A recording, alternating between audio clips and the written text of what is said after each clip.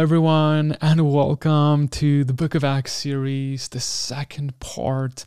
Today, we're going to be continuing our conversation on the atmosphere of the early church. What is normal supposed to be for believers, followers of Yeshua, the Messiah, Jesus Christ?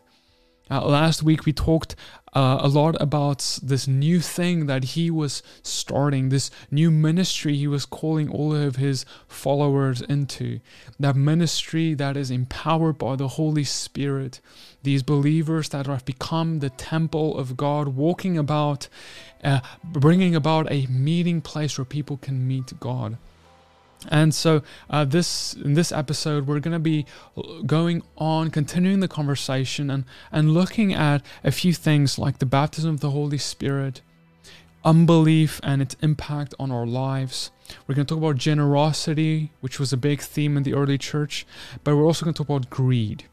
And then some typical lessons on how we walk in the Spirit. What does that look like, and how can we best exercise it?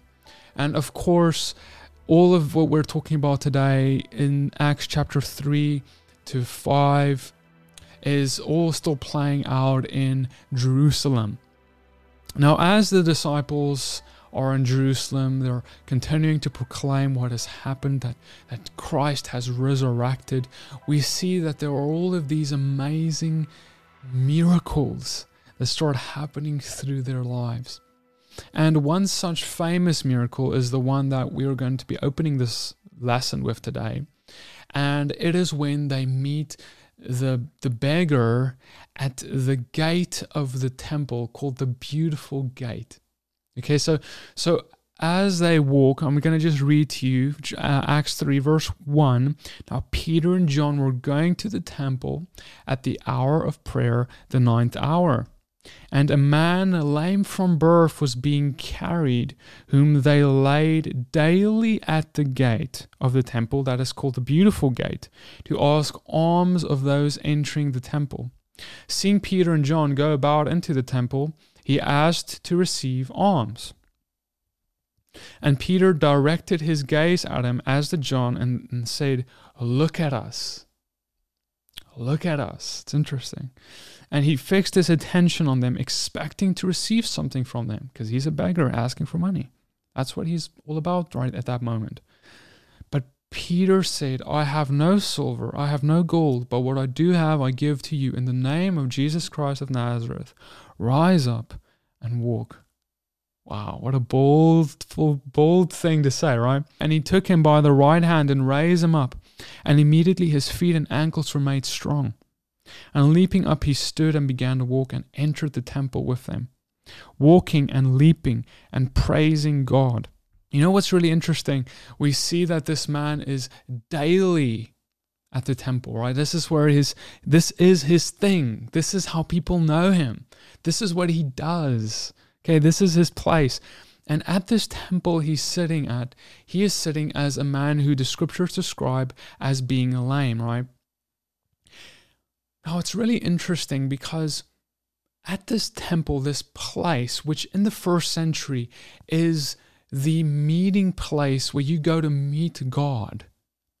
He is there, but he's outside. He's at the Beautiful Gate. And many people believe the Beautiful Gate is a gate that is really one of the way outside walls of before you. It's not like entering. It's before you even enter the court of the women.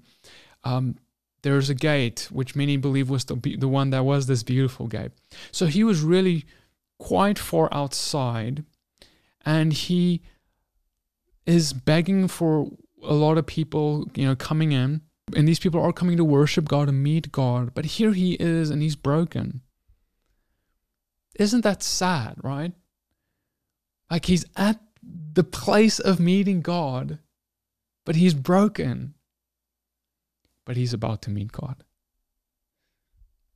You see, but instead, he was not there. It's interesting because he also wasn't really there to worship God. He was there to ask for money. That, as far as we read, that's what it says.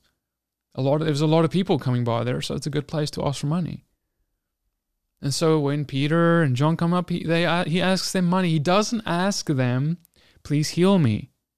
He's not like all the other people who Jesus encounters in your New Testament who says, oh, heal me, help me, pray for my daughter, cast out this demon. This guy, he's not asking any of that stuff. He's asking for money. But yet they say, look at us. Now, it's interesting because even though his heart was not to believe for God, on God for healing, God still did it. God still has grace. God still has mercy. God still sees this man. You see, it means that, we have all these examples of people who had faith. And Yeshua even told him, Jesus said, your faith has made you well. But then there are these other cases where people they didn't exercise faith. This man didn't exercise any faith, except for the fact that when he heard them say, rise up and walk, he did it. It's amazing. God's grace, His mercy on us, He's giving us things before we even ask, right? And that's what He does with this man. Now, what's interesting is, even though he's at the temple, right, like I mentioned, what is about to happen is that the temple is about to arrive. And what I mean by the temple is, you need to remember that the temple building he was sitting at was only pointing to something greater, right? The Bible teaches us that building, temple we all think of, that was built with the hands of men, that was built only to point us to remind us of something and point to something. But to what? Peter talked about that Yeshua is going to be building a temple of living stones for royal priesthood that you become a part of, and you become that temple. And that's why I'm saying that man who was lame, a temple was approaching him. The temple of Peter, the temple of John. They were walking temples of God and filled with the Holy Spirit. And this building, it was all commanded by God, and it was wonderful. But it was all there to point to Peter and John, amongst others who would be filled with His Spirit. And so as they arrive, they say, look at us. And the Bible says that the eye is the lamp of the body. So Yeshua, Jesus, He also said, I am the light of the world. But then He also said, you are the light of the world. And a city set on a hill cannot be hidden, nor can you light a lamp and put it under a basket. That city set on a hill, that is actually a reference to the temple, which was called the city on the hill. The light of the world back then. But see, you are the light of the world, is what Yeshua says. You are living stones.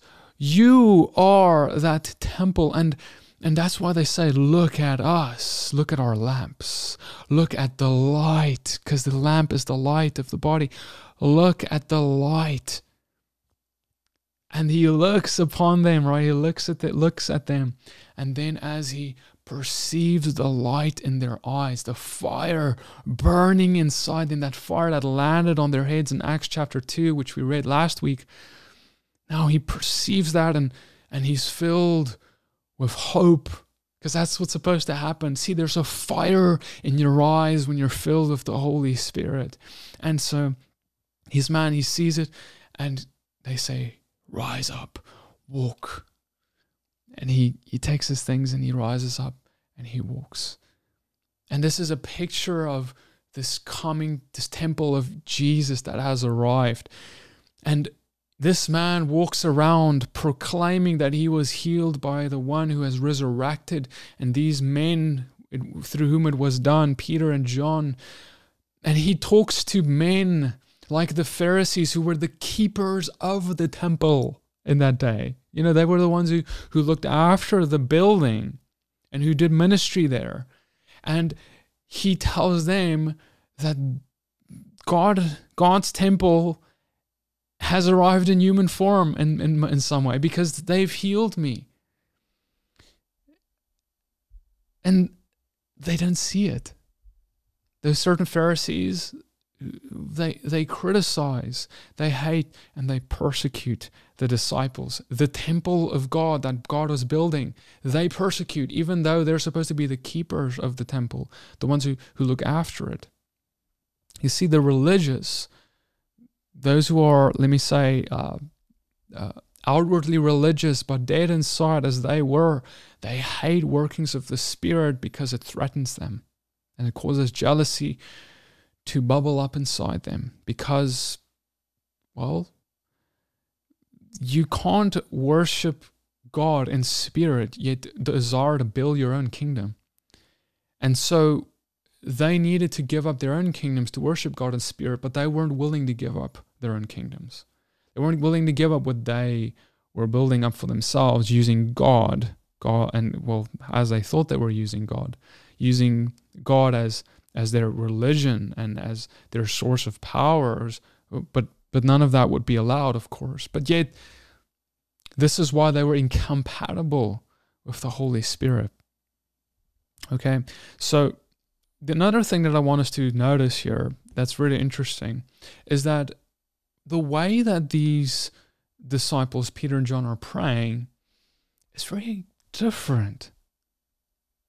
They're not, it's interesting, right? They're not coming to this man who's lame and, okay, guys, we're going to pray for him.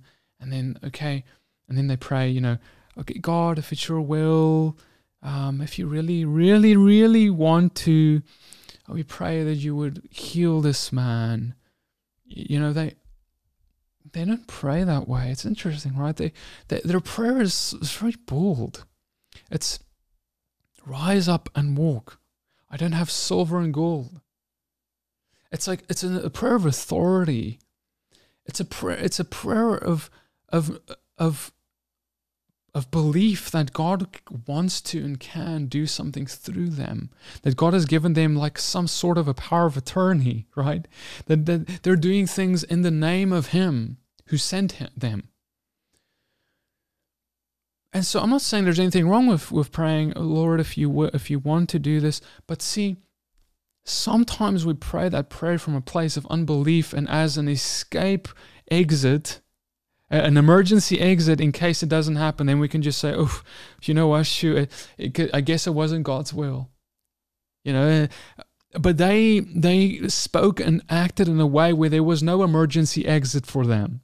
You know what I mean? They just went and they went ahead in boldness and belief, and they went and they proclaimed in faith, rise up and walk. You see, that's risky. That's risky, right? For us, that we think, well, that's like hard because, what if, you think, the first thing you think is, what if it doesn't happen? And see, the moment you think that, you demonstrate that you don't have childlike faith. Childlike faith is a faith that a child has. If you have a child, when they're still very young, they'll believe whatever their father tells them is possible. You tell your child it's possible to walk on your head and they'll try it. You tell them it's possible to walk on the moon one day and they'll believe that they could do it, right? A parent has words that have immense power in the life of their child because they'll believe anything the parent says.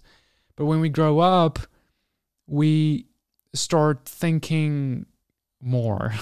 And sometimes that thinking that we start having is an intellectual corruption, and that robs us of our faith. And what I just mean is we get too smart for the gospel sometimes. Because we start thinking all of the things that this world teaches us. And a lot of it is, fine, logic and reason. But the problem is that logic and reason would tell us that it is impossible to do this or that, but yet our God is the God of the impossible, a consuming fire, the one who walks on water, heals the sick, opens blind eyes. The impossible things is the things He do. So when you try and intellectually reason, you will fall flat. And if you intellectually try and restrict God, even by just the simple things of saying, you know, well, I don't know if God could, what if he doesn't get healed? What if I pray and that's worldly thinking, carnal thinking, fleshly thinking, incompatible with the kingdom and spirit of God, and thinking that produces no fruit of the Spirit and no miracles. Because God calls us to have childlike faith, a faith that believes everything that the Father says is possible. And he said in his word, it is possible to heal the sick. It is possible. But will we believe that, or will we say, what if this, what if that? Right? God, if it's your will. Well, now in your prayer, you need to be careful in how you pray. That nothing wrong with a sequence of words per se, but if your heart behind it is, if it's your will, just so that I can make the excuse if it wasn't when it doesn't happen, instead of looking towards my own heart and looking in search of maybe there's unbelief there. Because unbelief is a real issue we battle too. But it's easier and more convenient to blame God for when it doesn't happen, right? I'm just saying that we need to just be careful on what our heart is behind our prayers. Because here we clearly see the heart of Peter and John was faith, trust, belief. Childlike, some would say a foolish, irresponsible kind of faith. Rise up and walk. Wow, how bold, but yet the Father showed up, and what a miracle it ended up becoming. Okay. Another thing that's interesting about this is that we see that this is a man who was, it says in the scripture, sitting at the gate daily, right? This man who was sick. That means that there's a very big possibility that Yeshua passed him by.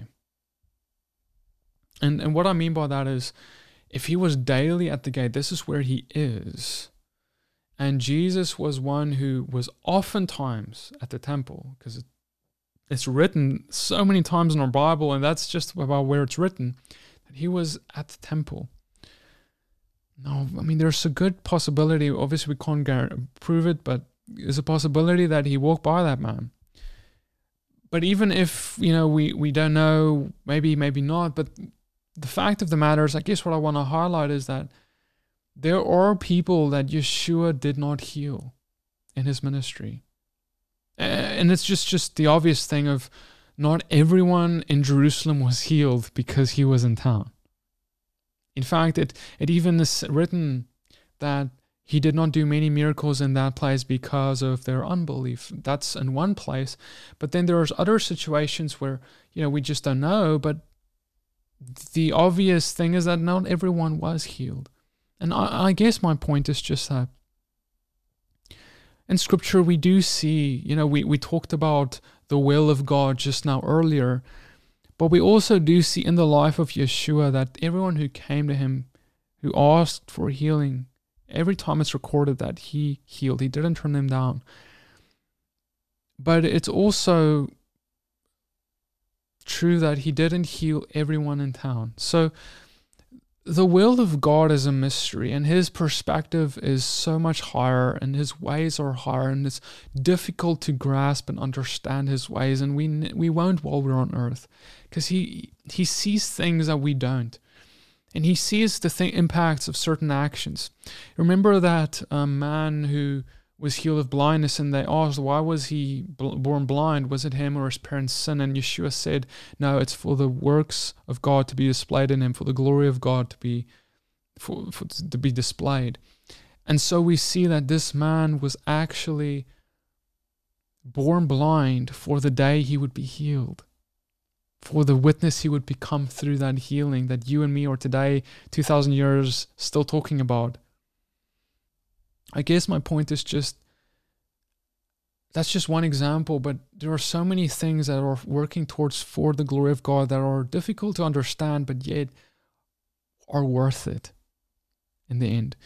At the end of the day, even that blind man, if you meet him one day in the kingdom of God, when we're in eternity, he may just tell you, you know what, it was worth it to be born blind because I got to become part of the story of the gospel, part of the reasons of how people learned about Christ and even met him through learning about his miracles that he did, even for a man like me.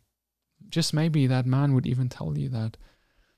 But one day there will be a day in eternity where all will be healed, all will be well, regardless of our temporary status, because all this is temporary. Your healing today, if you are healing today, even is temporary, because this body will die, it will be destroyed, it will vanish, it will become like the dust. But we, our spirit, our soul will be with Yeshua in eternity, and we will be resurrected and receive a new body. And so there is an eternal hope that awaits us all, even that we should always keep in mind, even in the midst of this conversation about healing. Okay. Right, so let's read a bit further about what happens. Acts 3:15. Peter gets up, right, and he talks to the crowds and he explains to them what happened here. This man got healed and why it happened. So it teaches us that when a miracle takes place through us, it's important for us to explain why, so that people receive the knowledge, not just see a miracle. And you killed the author of life, whom God raised from the dead, Peter says. To this we are witness, and his name, by faith in his name, has made this man strong, whom you see and know. And the faith that is through Christ has given the man this perfect health in the presence of you all. Interesting, isn't it? We see that this proclamation of the gospel, I want to submit to you, is very important, and that it creates an environment where miracles are more prevalent. You will find that gospel-centric ministries, okay, let me just explain what I mean by that. You get ministries today of all sorts, but you get ministries that are gospel-centric and ministries that aren't. Yeshua's ministry was a ministry that was gospel-centric. He proclaimed the good news of the plan of salvation of what God was bringing upon the world. And so if that is our central message today, it will produce a ministry of miracles. Because the reason that one of the main reasons that God gave the gift of healing or the gift of speaking in tongues or the gift of words of knowledge or any kind of these spiritual gifts that produce miracles, one of the main reasons they were given were to be a witness of the gospel message. And so if we divorce the gospel message from these miracles, in other words, we do the miracles but don't proclaim the gospel, what are those miracles for? Right? And I want to submit to you that those miracles become more rare in ministries that are less gospel-centric, because the Spirit is more eager to move miraculously and supernaturally in the midst of the preaching of the gospel, because that's what he loves to encourage and demonstrate as truth. So one of the key things in your ministry is make sure that you're not, there's a lot of things to proclaim, brothers and sisters. There's a lot of things going on in this world. But is your ministry a ministry of proclaiming the gospel first and foremost? Otherwise, we shouldn't be too surprised if the Spirit doesn't show up in power to confirm that message, because we're not proclaiming the message that needs to be confirmed, right? Okay, now we go in Acts 4:16, and we're going to discover how these Pharisees react. Acts 4:16. They're saying among themselves, "What shall we do of these men? For that a notable sign has been performed through them is evident to all the inhabitants of Jerusalem, and we cannot deny it. But in order that it may spread no further among the people, let us warn them to speak not to anyone anymore in this name." It's a great example of how even being a witness of the miraculous is not enough always to persuade someone of whatever you desire for them to be persuaded of, including the legitimacy of the resurrection. You know, and so like I mentioned earlier, the keepers of the temple, these Pharisees, were unable to recognize the work of the temple. That is to bring healing to the nations. That was what, even then, they knew that that's what the temple is supposed to accomplish. A place where healing flows from to the nations. But yet when this was happening through the disciples, their temples, they could not see that, right? And so, you know, this reminds me about something today, modern times. What I have noticed is that sometimes we have said, oh, you know, if only these people could see this miracle. Like we hope for something to happen. Like we hope for this miracle. We think in our minds, we think, oh, if only God would heal this person. If only God would raise that person. If only God would do this or do this thing, right? Then this person or these people would witness it, and then they will follow God, or then they will become people who will want the Holy Spirit in their own life more and not reject the Spirit as they have been, and who will then desire to walk in the Spirit more. If only they could witness it, right? We come up with all of these things. But Yeshua said the following. Luke 11:29, when the crowds were increasing, he began to say, this generation is an evil generation. It seeks a sign, but no sign will be given to it except the sign of Jonah. You see, if we are a people who are saying we believe in the resurrection, that's a big deal. Okay, to say that you believe that 2,000 years ago there was someone who was raised from the dead, and you have faith that that happened based off what you know, the evidence presented to you, that's a big deal. That's a big thing to believe in for anyone. And so for us to believe in that is amazing. And it's a gift of faith. But now here's my question.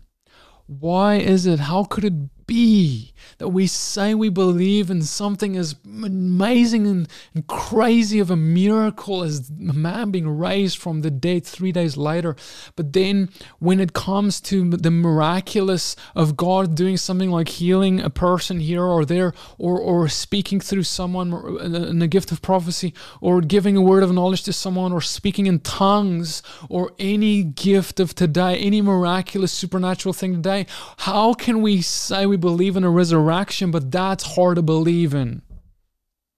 And I want to submit to you that just like these Pharisees who could not believe when it was happening right in front of them, this is how it is with this generation today. There are many today who even would say, oh, I believe in God. Because just like these Pharisees who believed in God, they say, oh, I believe in God. They were keepers of the temple. But yet, when there were miracles happening in front of their face by God, they didn't even recognize that. They couldn't believe that.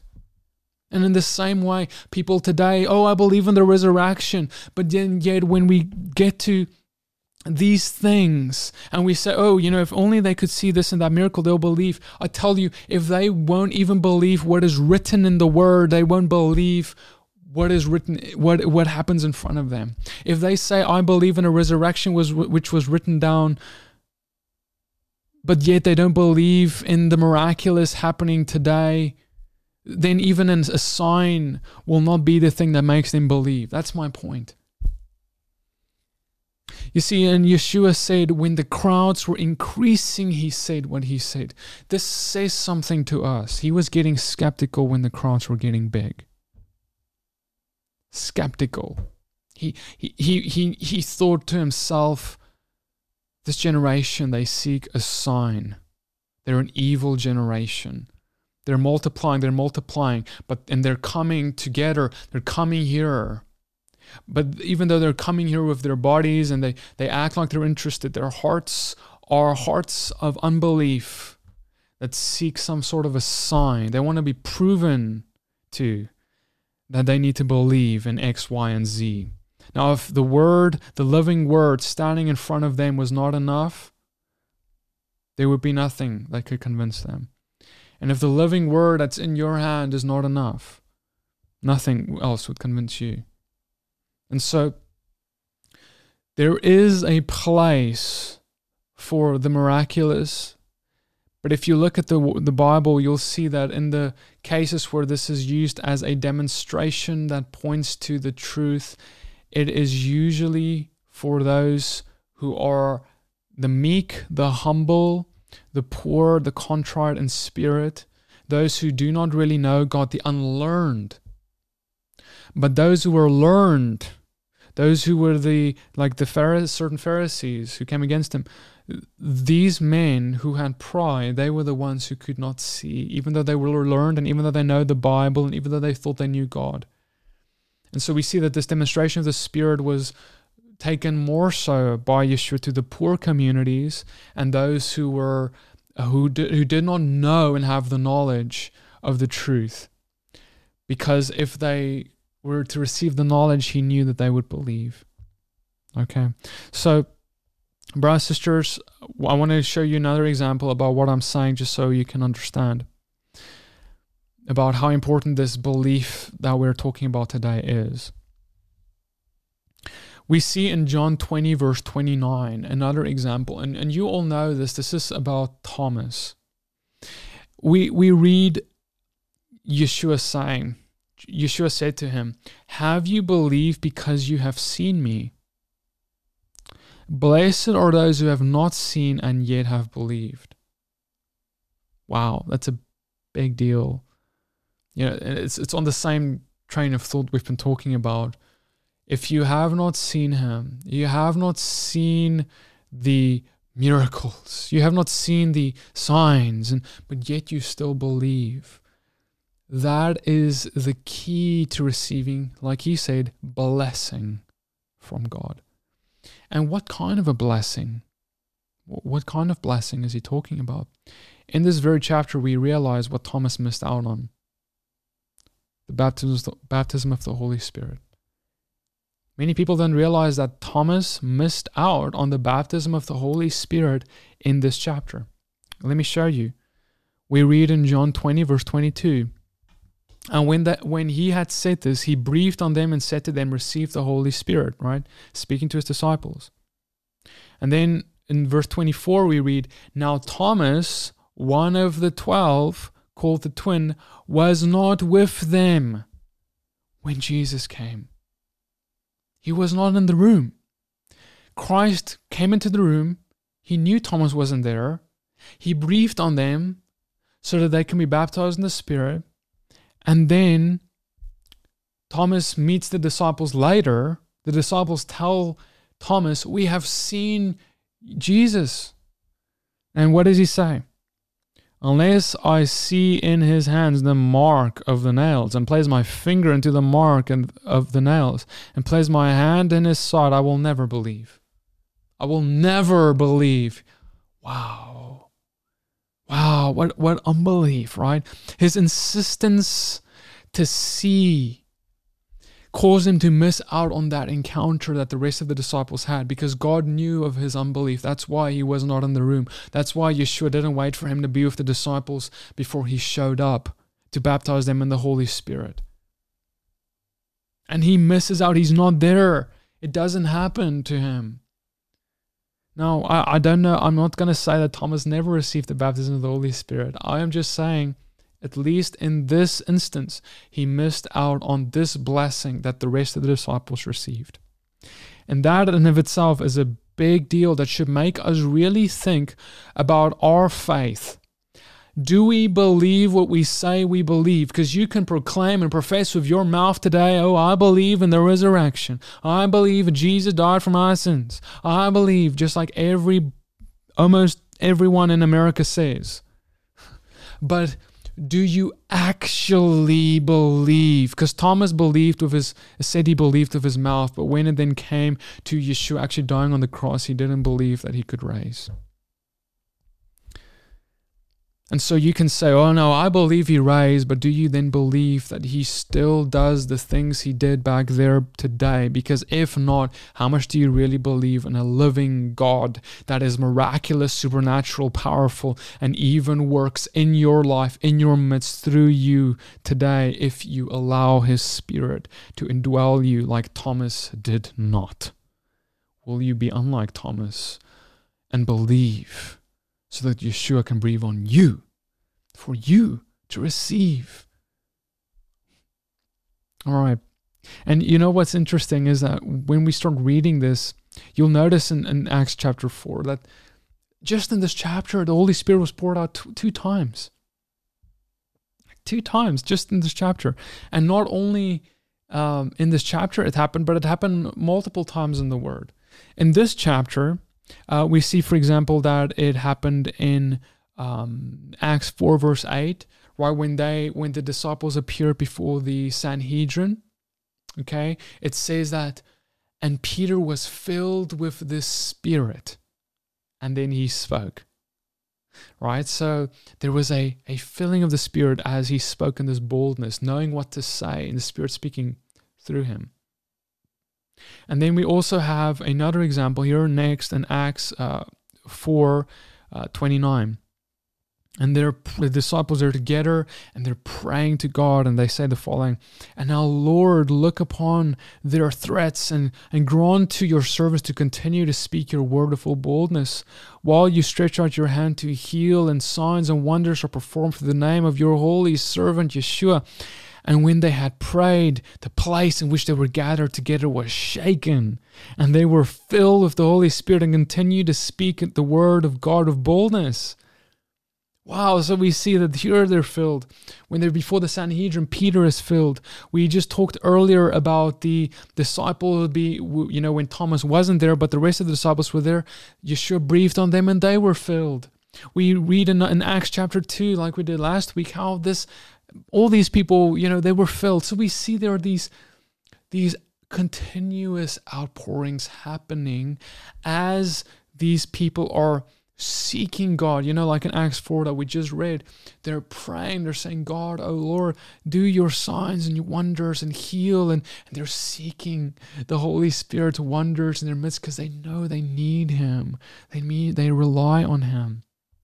And so it tells us that there's this special anointing and gift that can happen to us. Even if we've been filled with the Holy Spirit before, there can be another filling that happens, like with Peter, just before he spoke to the Sanhedrin, that gives him a special anointing, a gift of wisdom maybe. Maybe it's a gift of healing that you need in that moment when there's a sick person in front of you. The Spirit can fill you and empower you to with everything you need in that moment. Whatever it is, he can empower you and fill you, but you need to seek him. And we also notice that these events, these fillings of the Spirit that we encounter in the scripture now, are separate from salvation. Note how these are not events where these people are coming to salvation. Oh, we're coming to faith in Christ. No, these men are already faithful. They already believe in him. And then the Spirit comes in these other instances and fills them.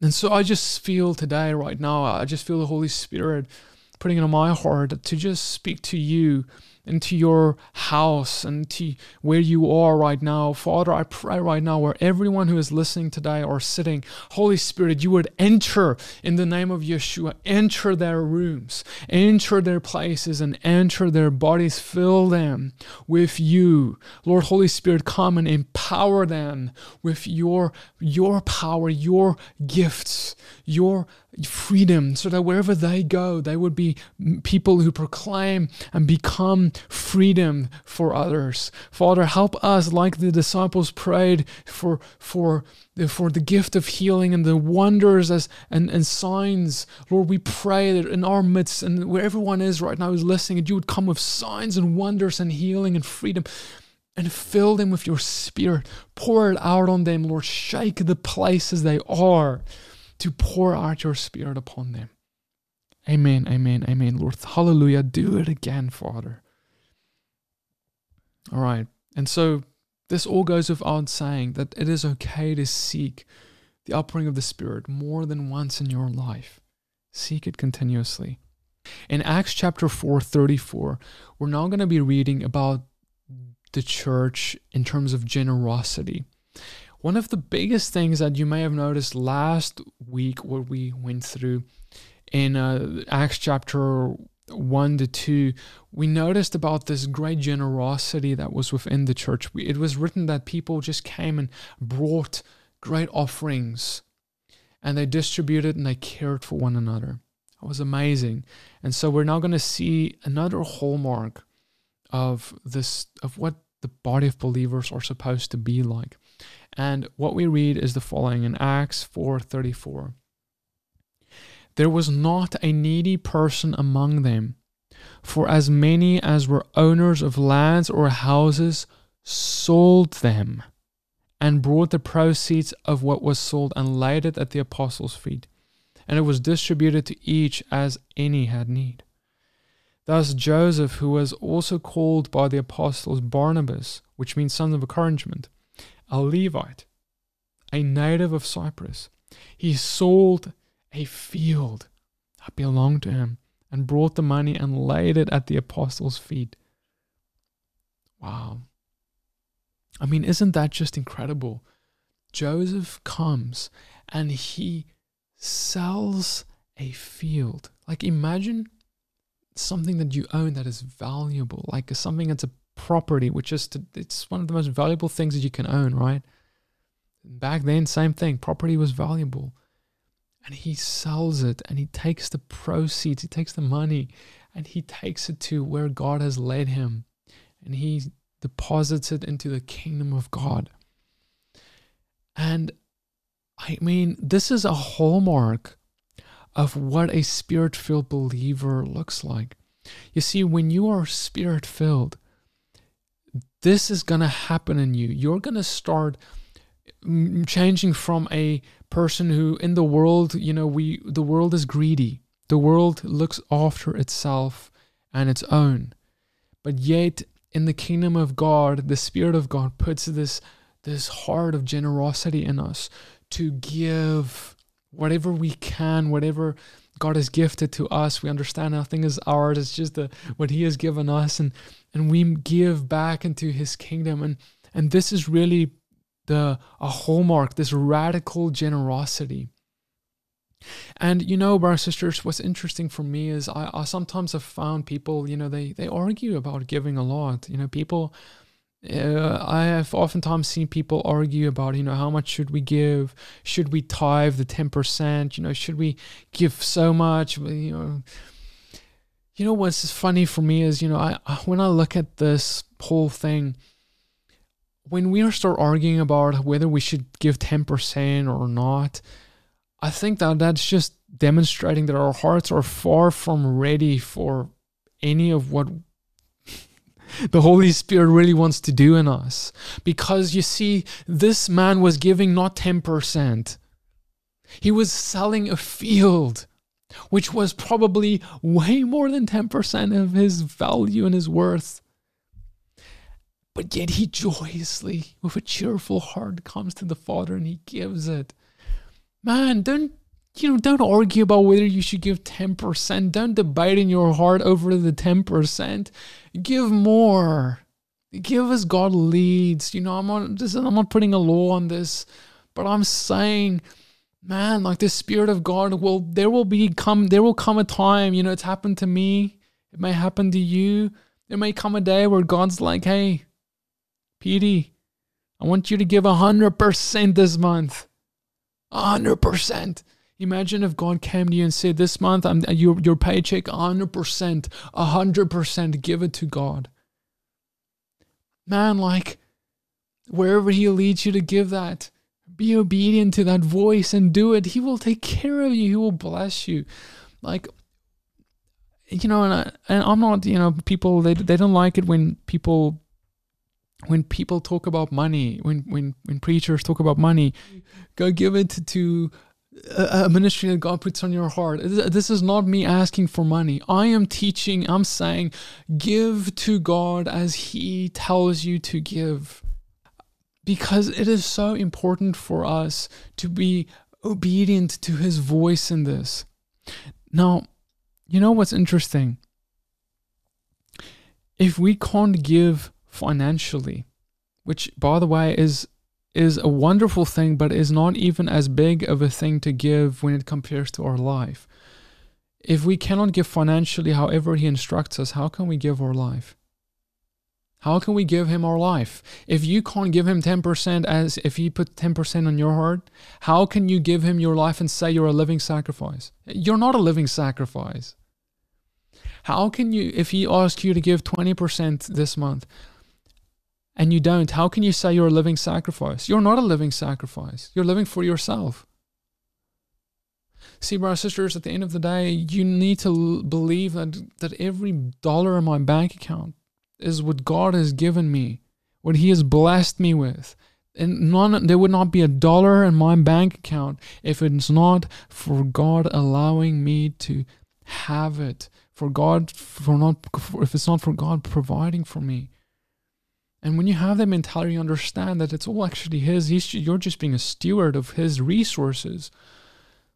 It changes everything. And that means that if God is God, he's really the king of the universe. You don't think he can provide for you if you give something up? Because giving is an act of trusting God. I can give today something that I have, that I own, but I believe that tomorrow that God will provide for me, even in a different, unconventional way maybe, but he still will provide. This is what trust is, and God wants to build this trust with you. He wants to teach you, but you're not going to learn this if you don't give. Okay, so wherever he puts in your heart, give there. How much he puts in your heart, give that amount. But just as one last thing on this whole tithing issue, two things. That woman who Yeshua met, she was at the temple giving just a little bit, right? And the disciples saw it, and Yeshua said she gave more than anyone else here. Why does he say that? He says it because she gave more than 10%. She doesn't own a lot, but yet she gave so much. Who knows how much that was to her, what that percentage was. It was a lot, and that's why Yeshua pointed it out, and that's what he delights in. He delights in someone who gives whatever the Lord has put on their heart to give. And so let's stop arguing over tithing, and the one who argues over that is a man who has a heart of greed. Let's look to something higher. But yet, if you're interested in learning more about Is Tithing for Today, go have a look at my teaching called Is Tithing for Today, because there I go into detail more about this topic. All right, so let's now read a little bit on. What's funny about this is Joseph's great sacrifice is the preface to, this great story of generosity is the preface to a great story of greed. It's like God is contrasting it to us, because now we see the story of Ananias and Sapphira come right after. Because Ananias sees Joseph. He sees that Joseph sells his old land and gives it to God's kingdom. That's a big deal. But what does he do? He goes and he sells his land. He takes the proceeds just like Joseph did. And he says, here is my proceeds. And he puts it on the table. But yet he lies about how much he sold the land for. That's what he lies about. How much was the land sold for? He says it was all of this money. He's giving 100%, all that money now. That's what he's telling them. But yet he's lying to the Holy Spirit. And this is what Peter calls out. And in Acts 5 verse 3, Peter said, Ananias, why has Satan filled your heart to lie to the Holy Spirit and to keep back for yourself part of the proceeds of the land? Verse 5, when Ananias heard these words, he fell down and breathed his last, and great fear came upon all who heard it. The sin was not that Ananias didn't give everything. The sin was that he lied about how much he gave. But see, the reason is this all tells us there's a motivation behind Ananias's giving that was impure, that was evil. He saw Joseph got, maybe people were like, wow, praise God and all that. And then Ananias was like, hey, I want that praise of men. I want that social status, religious status in the church. I want to get something out of this. And that's likely why he did what he did. He didn't give generously from his heart, because why else would he lie about it, right? Because he wanted to get something out of it. He thought he could deceive to get more recognition out of this whole thing, right?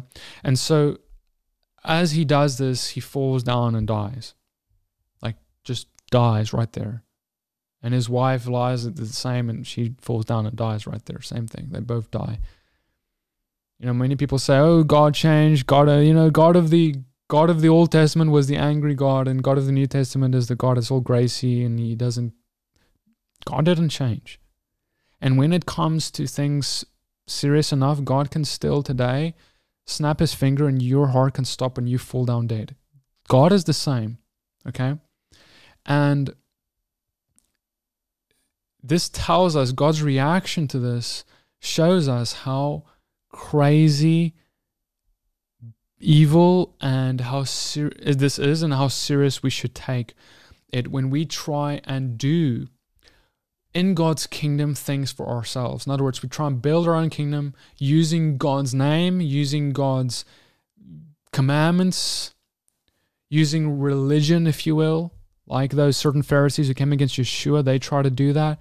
And he's making a statement now. He's saying, in this new kingdom I am building, this kingdom on earth, this new church I'm starting, this is not going to happen here.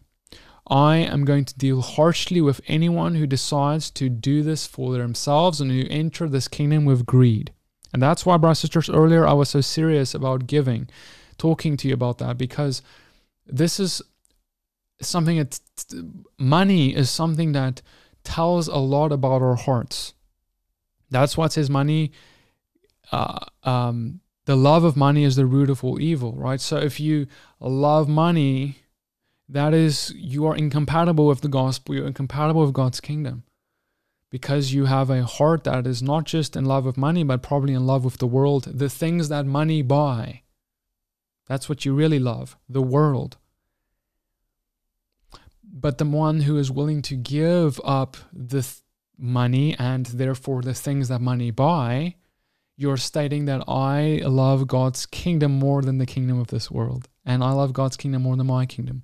But yet Ananias and Sapphira were trying to use money as a statement of saying we love God's kingdom more, but even there they were lying about it, and actually they loved their own kingdoms more. They loved what their money could buy more. They loved the status in the church more that they were trying to achieve. Whatever else they were wanting to have, they loved more than God's kingdom. And they were blaspheming his Holy Spirit by trying to lie to his Spirit about this. Do not lie to God.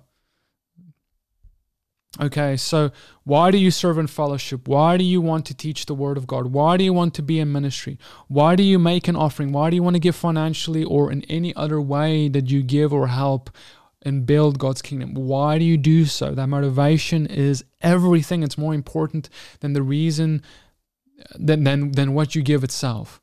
Because see, Ananias and Sapphira thought to themselves, well, look, I mean, we're giving so much, even if we're lying about how much, we're still giving a lot, so that's probably going to outweigh the bad about the lie of how much we gave.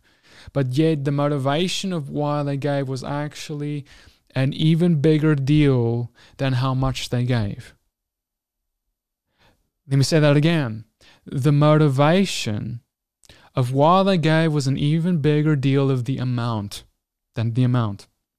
So worry less about how much you give and more about why. Make sure that how much you're giving, your heart behind it is absolutely pure. Do not give more, but your heart behind it is impure because I want to be seen. Don't let your left hand know what your right hand is doing, is what the scripture said.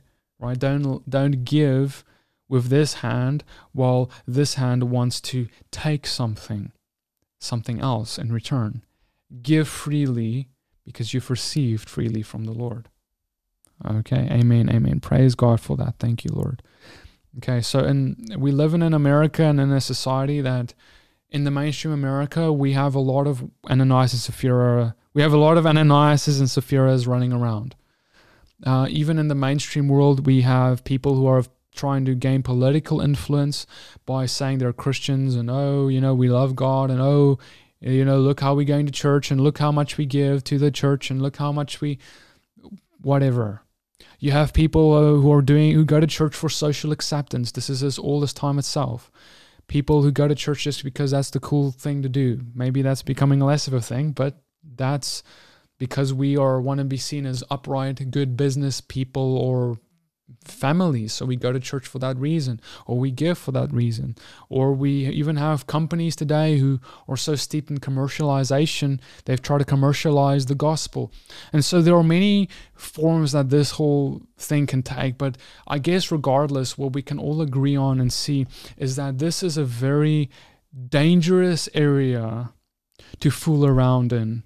If we look at what happened to Ananias and Sapphira. So when it comes to greed, and when it comes to God's kingdom, let's make sure that we keep greed away from His kingdom in our hearts, and let's make sure that we serve His kingdom and give up something, whether it's time, energy, or finance. Make sure whatever you give up with a pure heart, without expectation of getting something in return for that. God will bless you, but just be careful of your heart. The heart is deceitfully wicked and evil. Who can know it? So ask God to show him what your heart is. I'm going to read on as we start ending this off here. In Acts 5 verse 12. Now many signs and wonders were regularly done among the people by the hands of the apostles, and they were all together in Solomon's portico. None of the rest dared to join them, but the people held them in high esteem. And more than ever believers were added to the Lord, multitudes of both men and women, so that they even carried out the sick into the streets and laid them on cots and mats, that as Peter came by, at least a shadow might fall on some of them. The people also gathered from the towns around Jerusalem, bringing the sick and those afflicted with unclean spirits, and they were all healed. What's really interesting about this is that Acts chapter 5 tells us about the atmosphere of the early church, that there were signs and wonders that were regularly done in the midst of the people. Is that happening today? We have to ask ourselves, what has changed? Did these things become less important? Did they pass away? It says that the result of these signs and wonders was that in verse 14, it says, more than ever believers were added to the Lord. Like, a lot of people came to the Lord because of this, because the meek and the humble of the earth saw truth and they wanted to have a part of that. And the two main ways it says that this all happened was by the healing of the sick and the casting out of demons. The same thing that was happening in Yeshua's ministry most, healing sick people and casting out demons. And we see that these were the primary ways of being a witness. So whenever we say we're struggling to be a witness to the lost, we have to ask ourselves, as a body of believers, as the church, if you will, we have to ask ourselves, are we casting out demons and are we healing the sick? Because that's what the disciples were doing. That's what Yeshua was doing often. It's not the only gifts out there, and there are many other important gifts. But when it comes to being a witness to the lost, we see that these two gifts are forefront. Okay, and I want to submit to you that people today who are running to the new age, who are, running into witchcraft, as we see so many people doing today. Obviously, there are many reasons they do that, but one of which are that they're not getting in the faith of Christianity that which they are getting in the occult. And what I mean by that is we are a spiritual people. Humans have spirits, and that we have a need to be spiritual. And It's like we are born for this. We are born to be filled with the Spirit. We are born to be witnesses of the Spirit. We are born to have God work through us powerfully. And that's why you get so excited when you read about it, because it's what you were made and born for. And so when people don't find that in the church, they go outside the church into New Age and occult practice because there's seeming power there. It's like when they don't see Moses' staff turning into a snake, but they do see Pharaoh's staff that turn into a snake. Well, okay, Pharaoh's staff, they got power, so let's go there, let's see, look and listen to their teaching. But no, Moses' staff turned into a snake too, so you can see, well, Moses' snake ate the Pharaoh's snake. Just like if we're actually busy casting out demons, the people would see, well, there is actually authority we have over the occult in the New Age. Then they won't want to go into those practices because they see that the kingdom of God has power over it and the ability to give freedom, and that there is an avenue for them to be filled with the Spirit and used by God the way that they feel they want to, but they can't put their finger on that hole in their heart that is there.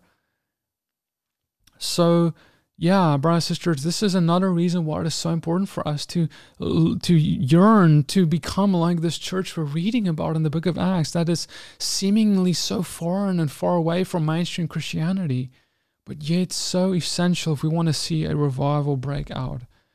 Become that revival by becoming what you're reading and what we're reading here today. Okay. So we now see again that after this, the disciples are again arrested. They're again put in prison. And now we see the story where the angel comes. They open the door. They bust the disciples out of prison. And then they go back into at the temple and they preach there. They continue going on. And then the high priest, they see, oh, look, they're at the temple. They're there again. And they go and they approach them. But they're afraid of the people. They're afraid of getting stoned. So they kind of tone it down and they approach the disciples. And they say the following. Acts 5:29. Peter and the other apostles answered and said, we ought to obey God rather than men. The God of our fathers raised up Jesus, whom you slew and hanged on a tree. Verse 33, and when they heard that, they were cut to the heart and they took counsel to slay them.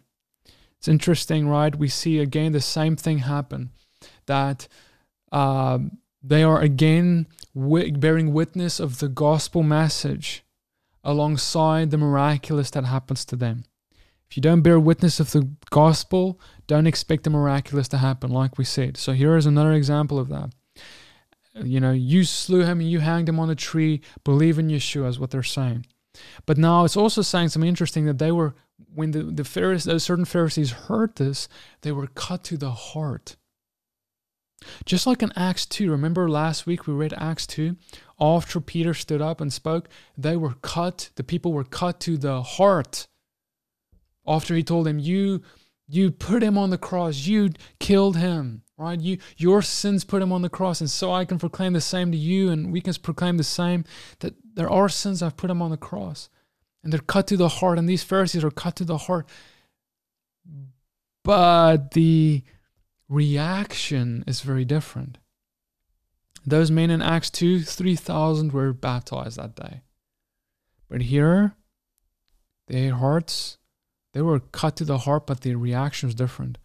See, in Acts 2, they had hearts of flesh, and the Spirit could cut into them and eventually fill them. But these certain Pharisees had hearts of stone. The Spirit, the Holy Spirit can't enter a stone. See, our hearts need to be transformed by God. Like it's prophesied in Ezekiel, I will take out your heart of stone and give you a heart of flesh. And so we need to find that person who is a person of peace, who has a heart of flesh, who is able to receive the gospel. Because those are the people that God is sending us to. We proclaim to all, but those are the people who will receive it. And so, brothers and sisters, last thing as I end this off, read the story of Gamaliel in Acts 5, verse 34. And Gamaliel rises up, and many of you know he is held in honor by all. He gets up and he basically tells them, hey guys, if this these disciples are of God, leave them alone lest you come against God. But if they're not of God, let's leave them alone, because they will fall away. Their movement will stop and cease to be anything. Just like all these other movements who were not of God and have ceased to be. Gamliel is wise. And it's true that God is in control of these things. That if something is of God, it will last. If it is not of God, it will fail. It will be exposed and it will fall away. But one thing that's beautiful is that God was able to work in the heart of Gamliel. And Gamliel was a very smart first century teacher. And he was the teacher of Paul, the apostle, before Paul became a disciple of Christ. But yet Paul did not follow Gamliel's advice, as you can understand, because Paul did not leave them alone, like Gamliel said they should. Instead, Paul went ahead and persecuted the church. And so as we read on, and maybe next week or the week thereafter, we're going to get to Paul's story. And we realize that God was actually in this way, and speaking to Gamliel's heart, trying to reach Paul's heart and having mercy even on Paul there. But God was not going to relent. He was not going to give up on Paul. He was going to chase Paul down. And as we will read soon, God would meet Paul on the road to Damascus. So, brothers and sisters, I'm going to read this last verse for you, Acts 5:41. And they left the presence of the council. The disciples left the presence of the council, rejoicing that they were counted worthy to suffer dishonor for his name. And so I want to submit to you that it is a blessing to receive persecution, as Christ said. And he said that if you are persecuted, do not be shocked, because they persecuted me first. So if you're persecuted, that means that you are being an image bearer of Christ, because the world hated him first, and so they will hate you. And so when things are hard and difficult, do not relent, do not think that it is the end, do not give up, but keep pushing on. And remember that you are blessed. Rejoice when you bear this in his name. So I hope that this has blessed you. Wow, this was a teaching full of meat, but I hope it has blessed you with a revelation on what it can look like to be a disciple. And I pray that as you stick with me, we're going to continue through this book of Acts. And next week, we're going to be discovering even more of these treasures. So subscribe to this YouTube channel, to stay tuned for the next episode. Like this video, share it with your friends, and may the Father bless you